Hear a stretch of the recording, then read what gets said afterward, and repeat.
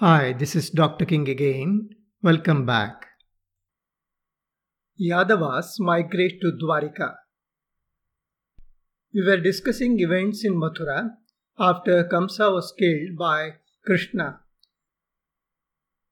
Kamsa's father-in-law, namely Jarasandha, was the king of Magadha Empire, was furious about the killing of Kamsa. He wanted to wipe out the entire Yadava clan to which Krishna belonged to avenge Kamsa's death. Jarasandha encircled Mathura from all sides with his huge army. His soldiers started massacring the residents of Mathura. Krishna and Balarama resisted his attack, but Jarasandha refused to fight with them since he felt that they were no match for him, being young boys. But these were not ordinary boys. They went on attacking Jarasandha, and finally Balarama captured him. But Krishna had no intention to kill Jarasandha. He had a different plan for him. So he asked Balarama to free Jarasandha. Jarasandha was quite humiliated by the defeat. He returned to his kingdom, but he did not keep quiet. He kept attacking Mathura again and again, though he failed each time.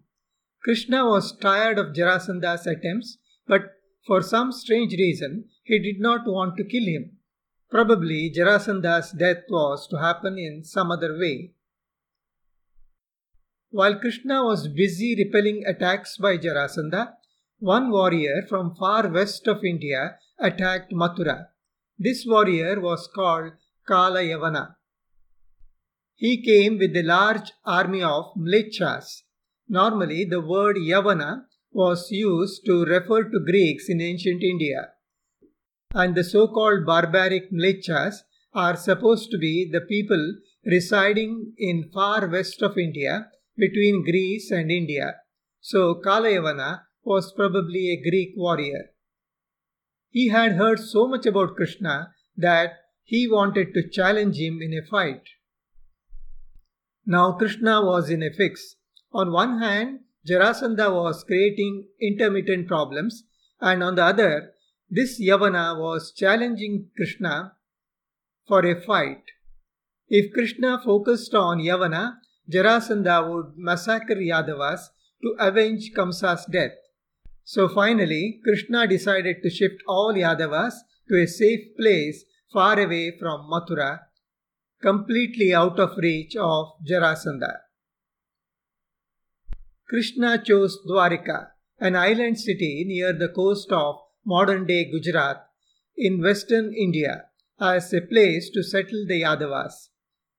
That was an ancient city built on the land reclaimed from the sea. It was a well-planned city with tall skyscrapers and well-laid-out roads and other amenities. Krishna got that city renovated and moved his people to that place. Today, this city is completely submerged in the sea, leaving back only the remnants of old structures and well-planned roads. After diverting the attention of Jarasandha for the moment, Krishna wanted to finish off the Yavana. Instead of confronting him directly, Krishna stealthily walked out from his palace, completely unarmed with no guards or other security measures. The Yavana was quite curious about this move of Krishna. He did not want to attack Krishna since Krishna was unarmed. He merely followed Krishna from a distance. Krishna kept misleading the Yavana and finally entered a forest. The Yavana saw Krishna entering a cave in the forest, so he too followed Krishna into the cave. It was completely dark inside. In the darkness, Yavana saw Krishna taking rest in the cave. Yavana thought that Krishna must have been tired and hence taking rest. So he went near the sleeping person and kicked him hard. But the person who was sleeping there was not Krishna. He was a great warrior called Muchukunda. This Muchukunda belonged to a bygone era. As a warrior, Muchukunda had been a great protector of the people in distress.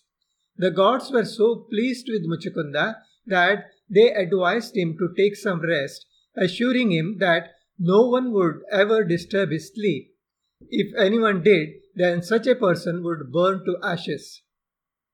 Assured by the gods, it was Muchukunda who was resting in the cave.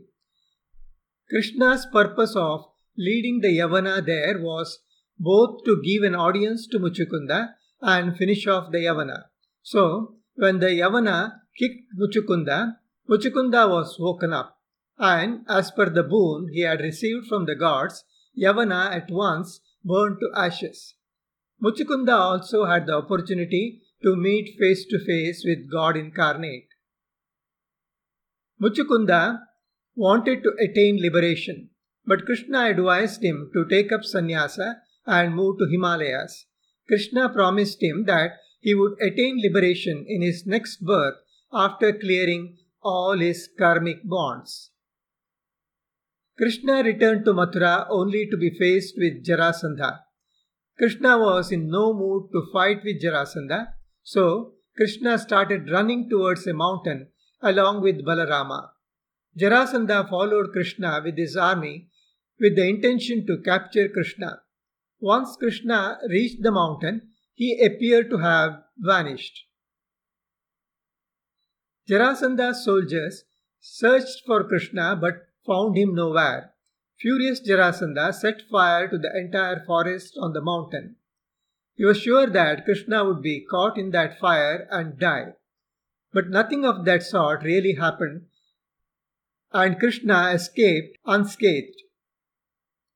He quietly moved to Dwarika, where his people were waiting for him. Jarasandha waited for a while, but finally concluded that Krishna could have been burnt alive in the wildfire that he raised.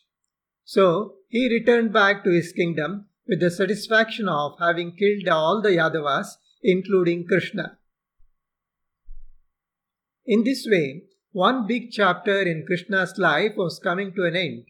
He was born in the North Indian city of Mathura. He spent his toddler days among the cowherds in the Gokul or Vrindavan. He went to Avanti in central India for his studies.